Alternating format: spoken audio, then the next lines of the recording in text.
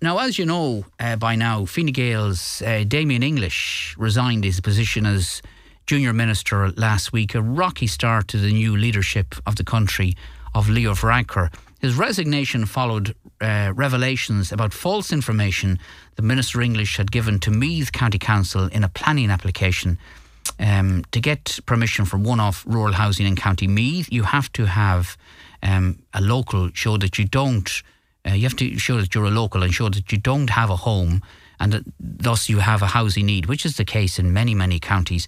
Back in 2008, Minister English submitted a planning application for his family home, but he didn't tell the county council that he already owned a property.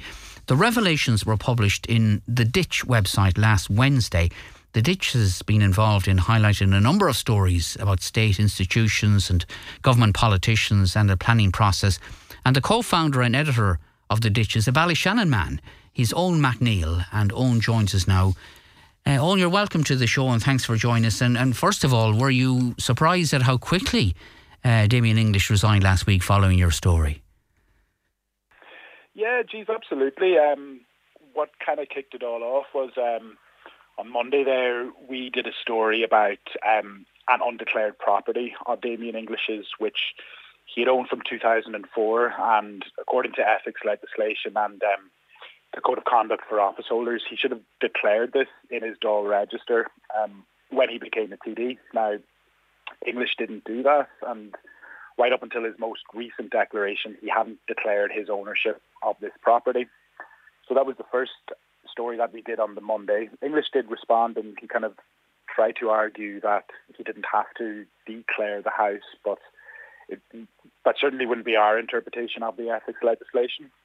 And then leading on from that, then on the Wednesday, we did a follow-up story about how in 2008, Damien English applied for planning permission for a second house, which was to be located about 6 kilometres from that first property. And as part of his application, Meath County Council have a rural housing policy, and as part of this policy, if you're applying for planning permission for a one-off dwelling, you have to prove that you have a housing need. And as part of that, you can't have owned a house previously. And so you have to fill out a form where you say that you haven't owned a house previously. Now, when English filled out that form, he said that he hadn't owned a house when, in fact, he had. He'd owned it for about 4 years before that application. And what ended up happening was Meath County Council, relying on that false declaration, they gave him planning permission for what is now his primary residence. Yeah, and it all spiralled very, very quickly after that, leading to his resignation just after publication of that. I mean, was there an inevitability, do you think, from what you'd researched and what was coming down the tracks, that he would be forced to tender his resignation, Owen?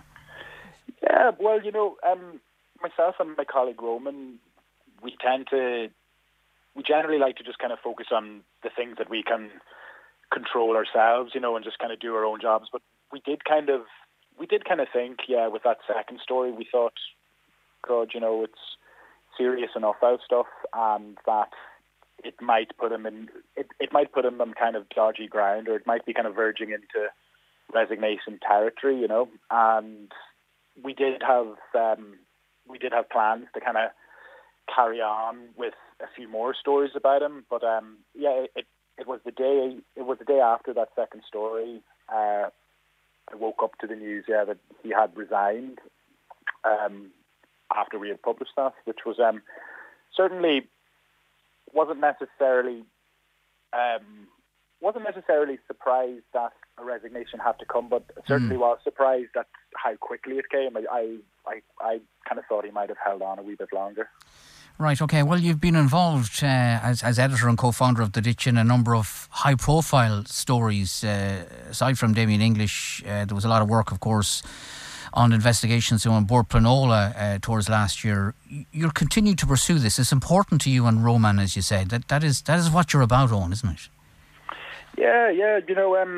Myself and Roman set up The Ditch there. I think we're just coming up on our second year anniversary, I think in March or April, and we've had a great time over the last 2 years, kind of just kind of trying things out and kind of seeing what works and what doesn't, and had a bit of luck along the way with, I suppose it's the same with any kind of, like story in journalism that does get a wee bit of traction and take off. You do have to have a wee bit of luck, and we kind of got that with the stories about Bord Planela and Robert Troy, and yeah, like as you say, I mean, myself and Roman, we'd feel quite strongly about all this, and we're very lucky that we have that opportunity to, I suppose, go and pursue these stories and really kind of dig into them, Right, okay. And, you are, let's say, left-wing in your political outlook, and again, you make no apologies for that in your journalistic work. Oh, yeah.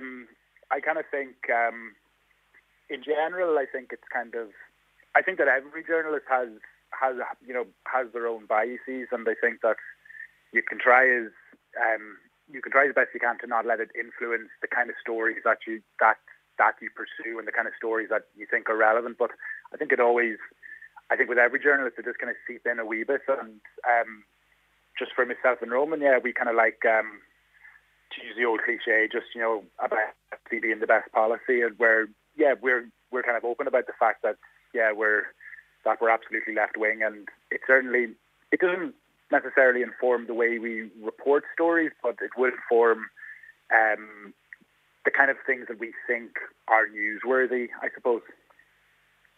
Right, okay, and of course, a proud Ballyshannon man. That's your brand. Tell us a little bit, for those who don't know of you, Owen, and what you've done before, and indeed your journalistic background. You're from Ballyshannon, isn't that right? Yeah. Well, actually was originally born in Drogheda, but the family moved to Dunlow when I was about 4 or 5, and then came to Ballyshannon when I was 12. And have to say, absolutely love Ballyshannon altogether. Love getting back there. Love growing up there. Went to the local school there, Columkill, and did all the usual crack, like a bit of football, a bit of surf, and the music, all the rest. And then ended up, I suppose, went down to Dublin for college, and I kind of ended up going to journalism a bit later, in that I went back and did a master's when I was about 25 or 26, and then did a wee bit of work with a few papers in Dublin, and then I ended up going and working for the events company Web Summit for about 3 years or so, and then kind of weirdly had a year over in China working for a newspaper there, and then I came back to Web Summit and did a wee bit of work on the original. We would have worked with a few whistleblowers over the course of 2020, and would have worked on the first story about Leo Varadkar leaking the document to Matthew O'Toole, and then kind of out of that, then myself and Roman ended up setting up the ditch there, and just almost 2 years ago, and I suppose trying to make a go of that now. Yeah. All right. Okay. And I suppose it's a case of continuing to watch this space in the coming months and indeed years, perhaps. Hopefully, anyway. Yeah. Hopefully, we'll keep the old party going. We'll see how it goes.